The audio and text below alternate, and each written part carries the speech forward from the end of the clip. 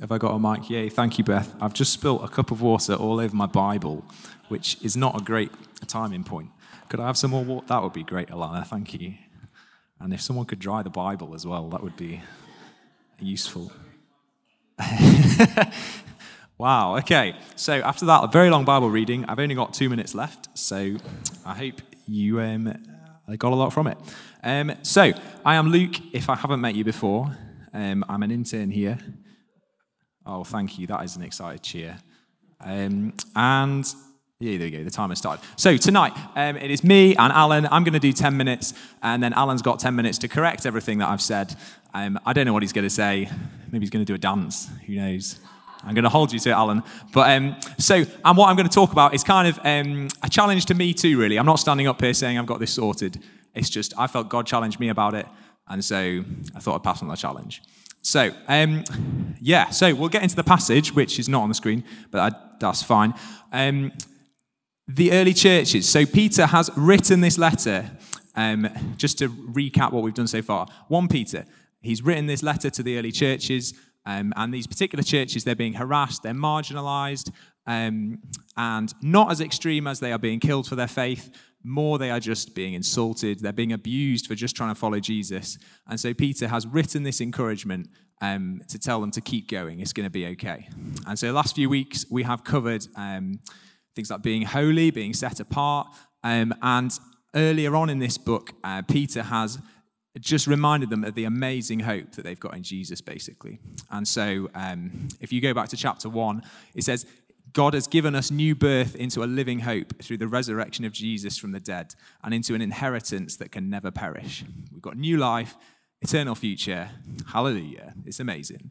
And he goes on and describes us, we're a chosen people, we're God's special possession. And all of this is so uplifting, it's so inspiring. And you kind of go out like, wow, I'm going to be a royal priesthood. It's amazing.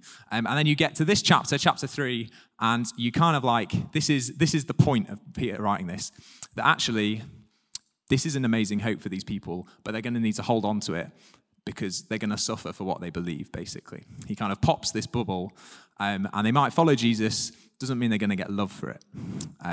Tom talked about becoming a royal priesthood, and I don't know, I love to picture that we all get to be the Pope in a Pope-mobile and we drive around like a convoy of them through Sheffield. But the reality is that we might go and serve the city. The Bible doesn't say we're going to be loved by the city for doing it. And so these early churches, they're just trying to do good. They're it said in the passage, repaying insults with blessings, pursuing peace. They're taking flack for it, and they're on their own as well. They've got each other. But really, these early churches, they've every so often, they've got Peter writing them a letter or something, but he's hundreds of miles away. He's not there to help them out in this, and they're facing some really difficult opposition. And it's you could imagine them questioning, is Jesus really worth this? This is a tough gig, and all they've got to keep them going is their hope in Jesus. And in a different way, I think we're often also on our own. Right now, in a church, probably you'd be pretty confident with your faith. There's safety in the place, safety in numbers. If someone walked in the door and said, hey mate, Jesus is a joke, you'd probably have a reply, and you'd probably have the confidence to say something back to them. But as soon as we're outside of this building, back on our own in the middle of the week, it's a different story, isn't it? And maybe with friends, colleagues, family, just out and about in public, that the comfort disappears, and we find ourselves in all sorts of situations where we're just internally conflicted because we're there's pressure to go a certain way, and we're oh, Jesus, I shouldn't go this way, but I just want to fit in, I don't want to be different. And so do you go along with it or not? And I could give examples of it, and I've got some here, but actually I think we can all, you can think of examples for yourself really of times where you felt that pressure of which way am I going to go here. And it's it comes down to what is more important to me, this hope in Jesus, these early churches, is it their hope in Jesus or is it their desire to fit in? Because they can fit in, they'll avoid all the trouble they're getting, but they're letting go of that hope.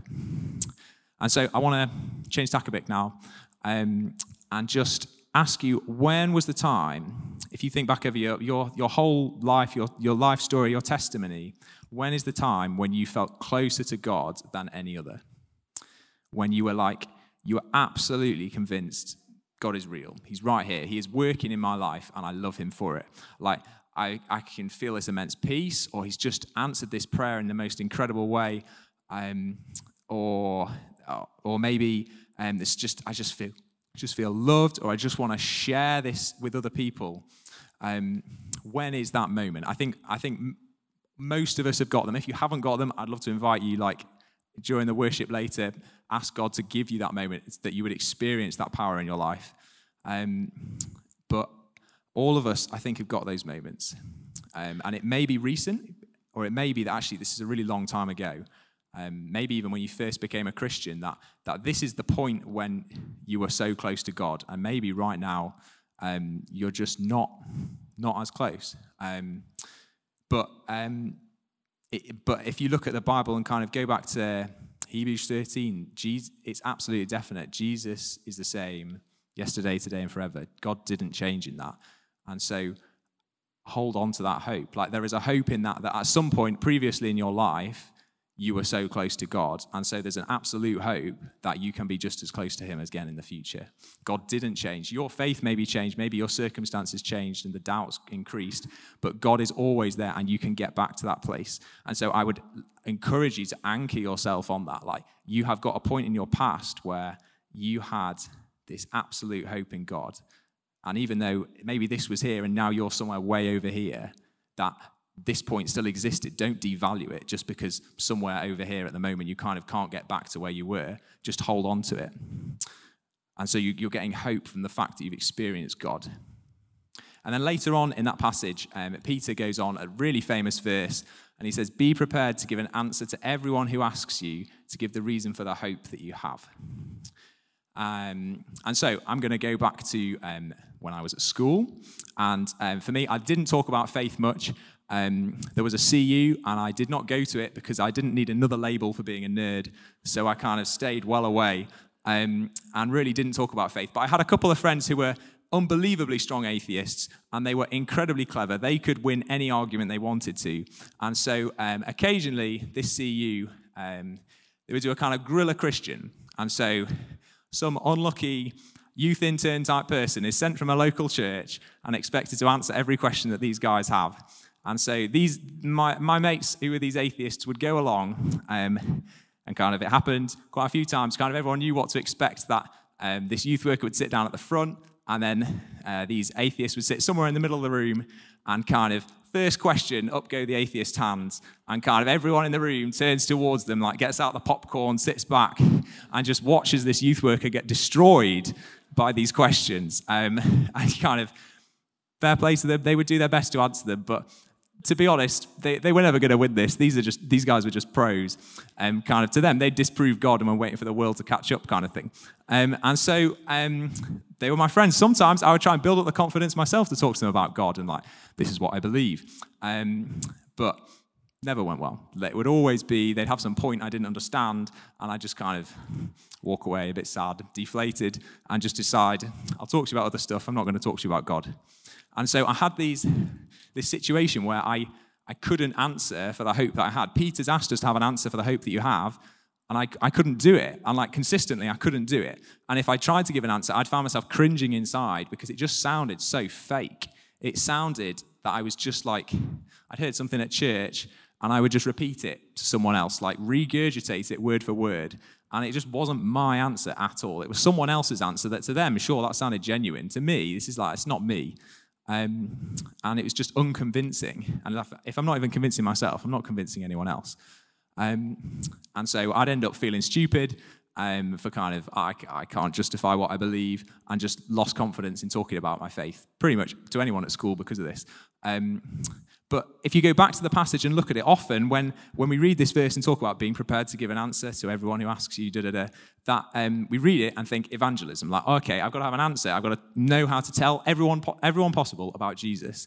But actually, if you go to the passage and look at it, it doesn't really seem to be what Peter's talking about here. He kind of, if you look at like the outcome of having an answer, he doesn't say that because you have an answer, loads of people will become new Christians. He actually says, if you have an answer and you can give it to these people, it's just going to prove you've got integrity, and they're going to be ashamed for slagging you off.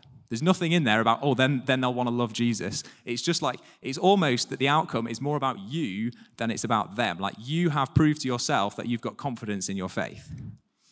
And so, kind of the question from that is, do you have an answer ready for yourself? I'm kind of suggesting that maybe in this, it's more important to have an answer, to be prepared and have an answer ready for yourself, more than having an answer ready for someone else. And so, if you've got to be prepared, what is your hope? Like, if you had to say it to yourself now, or say it to the person next to you, what is your hope? Why do you believe that? And the reason for kind of this being important is that when you then go into conflicted situations that I talked about at the start, where you're kind of a pressure of like, do I fit in or do I follow Jesus? That where you they're almost like split decisions in the moment. Someone asks you what you're going to do. You don't have time to kind of go away and decide what your point of view is. Like, this is the moment you answer the question. And your instinct is like, oh, no, Jesus, like, oh, I really don't want to do this. Like, I just can't do this. I know I should do this, but I'm going to get laughed at. I'm going to be mocked. People are going to think I'm weird. I'm going to stand out. I'm going to lose friends. I just don't want to do this. But the point of being prepared with these answers about your hope is that instantly you've got these concrete answers that kick in. Like, no, okay, I don't want to do this, but this is who I am. This is what I believe. And so, Jesus, you have died for me. I believe in the resurrection. And so actually, this is worth so much to me. I'm just going to follow you anyway. And this is going to be hard. I might not fit in. I might get judged for doing this. But Jesus, you're worth more than this. And going back to the stories of when you felt closest to God is base your hope, base your answers on those moments. Because those moments were real for you. They were real moments when God was close to you. And so you have this hope. It's not just words on a page in a Bible, but it's in your heart. It's part of your story and who you are. And so, Alan, I'm going to end it about there. And so I'm just going to end with, like, have an answer ready for yourself. What is the hope that you have, and what is the reason for it? And, like, more important, what is more important to you? The hope that you can have in Jesus, or your desire to fit in?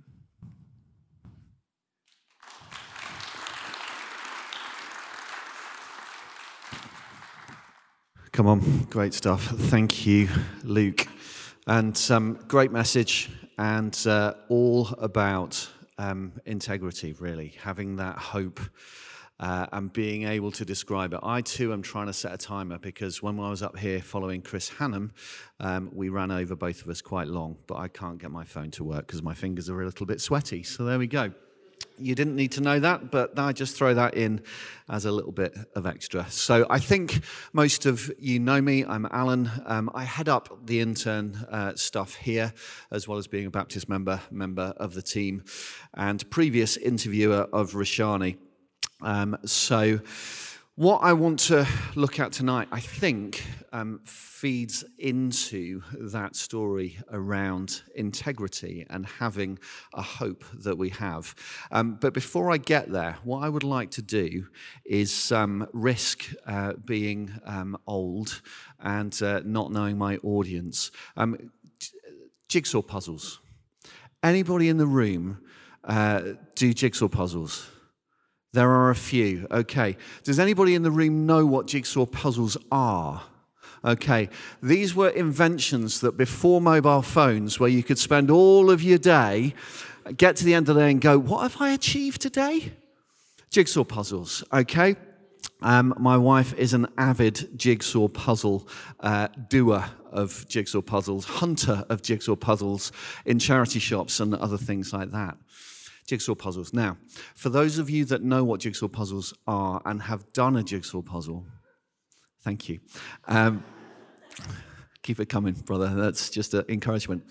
Who starts with the edge first? Yeah. Very good, very good. Who starts with something other than the edge? There are a few. Okay, yep. It's fine. You start wherever it works for you. And the second question about jigsaw puzzles, who does a jigsaw puzzle either with the box lid or without the box lid? Okay, with the box lid? Yeah, most people. Okay, without the box lid? Oh, you are incredible, Hannah Finnemore. You don't start at the edge and you don't start with a picture. That's incredible. And I think that as we look at the passage, we're talking about jigsaw puzzles. I want to bring this to life. Okay, how do you do life? Because I think what I would like to just sort of say tonight is that doing the edge first is kind of like the boundary, isn't it? And then everything else fits within the boundary. When you know what the edge is, then you can begin to get a little bit of a shape for what's going to go in. Yeah? And if you've got the box lid, fight over the box lid, especially if you're doing trees and trying to find patterns in trees. But if you've got the picture, if you know what you're trying to create, then you've got a chance of actually creating something that looks like what it's supposed to look like.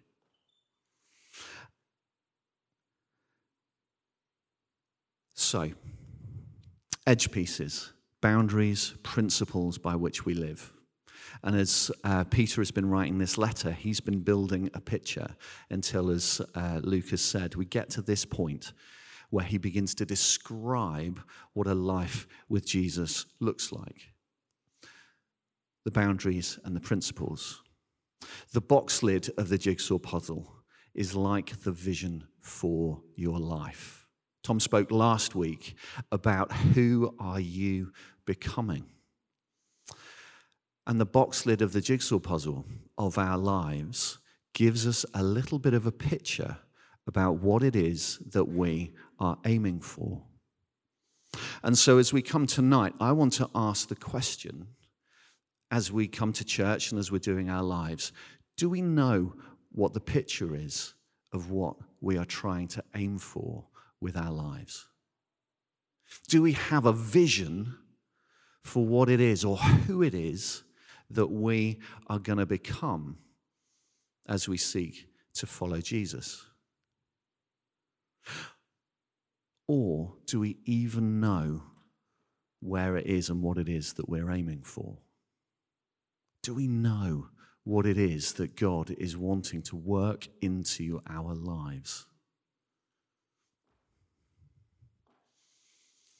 And if we do know what we're trying to do with our lives, do we ever stop to think about or ask the question where that vision came from? Whether that's about money, whether that's about our future, whether that's about career, whether that's about getting on the housing market, whether that's earning a good salary, whether it's a great job. Do we know where that vision for our lives has come from? I know that when I came to university, there was just this inbuilt pressure to do something proper. So I did an engineering degree. Not sure engineering was quite what I should have done with my life, or maybe it is. Maybe you can tell me different. Came very much from the household that I grew up in. Where does the vision for your life come from? You see, as Christians, and as we come into this place, and as we've said yes to Jesus, and next week at the Pentecost gathering, 10 o'clock in the morning, if you can be here, there are 2 people that are going to get baptized in the tank, and this is the moment that they say yes to Jesus. Not only yes to Jesus, but they begin to adopt a vision for their lives that is shaped around Him. See, there are 2.4 billion people worldwide that have made a decision to say yes to Jesus.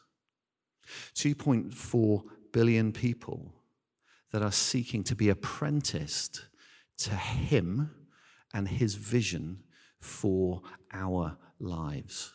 His teaching, His life, His example, His death, His resurrection, the miracles, the life that He brought, the lives that He touched. We're apprenticed to His vision of a life for us. And if we look at Jesus, we can see very simply that He gives us the outline, the frame of the jigsaw puzzle. Love the Lord your God with all your heart, with all your mind, with all your soul, and with all your strength. It's the first and greatest commandment. And the second is like it. Love your neighbor as yourself. All of the prophets, All of the scriptures up until this point hang on those two commandments. It's the frame of the picture of the lives that he is wanting to build in us.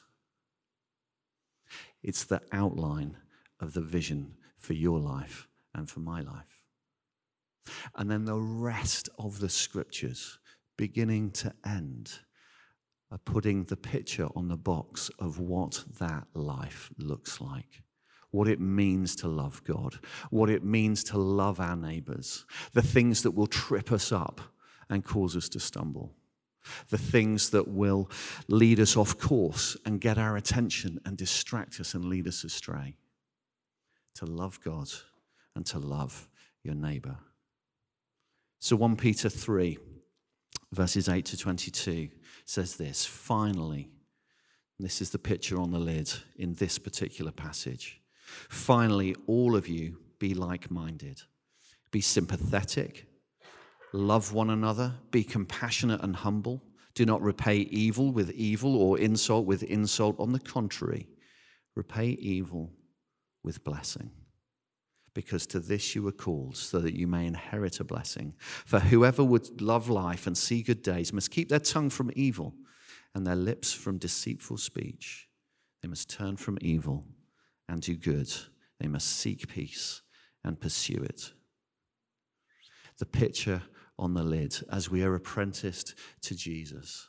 The vision for our lives. Lives that will cause us to flourish and to become the best version of ourselves, the people that God has made us to be. The vision for our lives that not only will cause us to flourish, but will bring life and transformation to all of the people that we meet, to the workplaces, to the streets that we live in, that will enable not only us to flourish, but humanity to flourish, cities to change, poverty to be alleviated, transformation to happen. So just a couple of things from this. Be like-minded.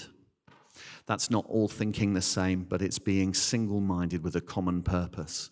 And as Tom has articulated over recent months, the vision, the purpose for which God has laid his hand on this church is for the city, to be a blessing, to be generous, to be great neighbors, working amongst the poor and the marginalized, planting embassies of hope as we seek to become exiles and ambassadors living a different way for a different kingdom here in Sheffield. And imagine if every adult and child in the church were of one mind and one purpose. Through our weight, our energy, and our prayer behind that call, we might see a city begin to sit up, take notice, persecute us.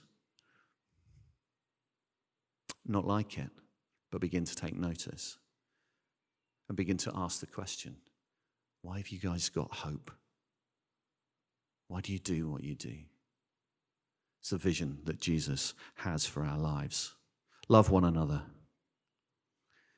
Be compassionate. Be humble, not thinking too highly of ourselves. Recognizing our weakness, asking for help. Being the kind of people that when we're slighted don't look to take revenge, to not repay evil with evil, but repay with a blessing. Kind of people that will love our enemy. Kind of people that will be brutally honest and tell the truth, keeping our tongue from evil and our lips from deceitful speech.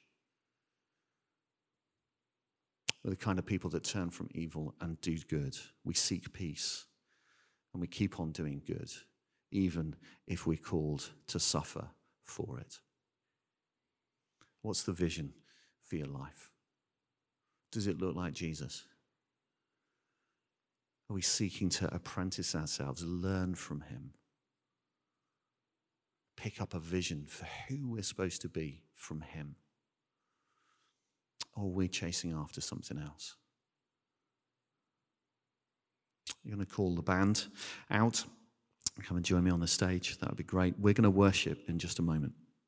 And I would love you to consider what it is that Luke has shared about integrity, about standing out, about having an answer for those that would ask us. And consider today, where's the vision for your life come from? What shaped it? Do you have one? Do you know where you're going? And where does Jesus fit into that right now? And as Sam plays and as he leads us in song, what's the Lord saying to you this evening? Is there something that you need to do? Do you need to come back before him, repent and say, I've just been doing this on my own. I've lost sight of what it is that you're asking of me, Lord, and I just need to come and mark that right now. And come. You may have some characters in your life, hopefully not quite like the characters in Luke's life, but where you know that you need to take a stand and speak out. And it may be that you are sat here tonight and you don't know Jesus. And you're feeling a little bit lost. You don't know where you're going and what you're doing. Life's hard. And it may be that you just want to come forwards and you might want to speak with somebody and say, I hear about this Jesus. What's my next step? What would I do? How would I follow? And there'll be people that will come forward, pray with you, chat with you. Invite the Spirit to come and enable and empower you for whatever it is that he has got hold of your life for. Should we stand together?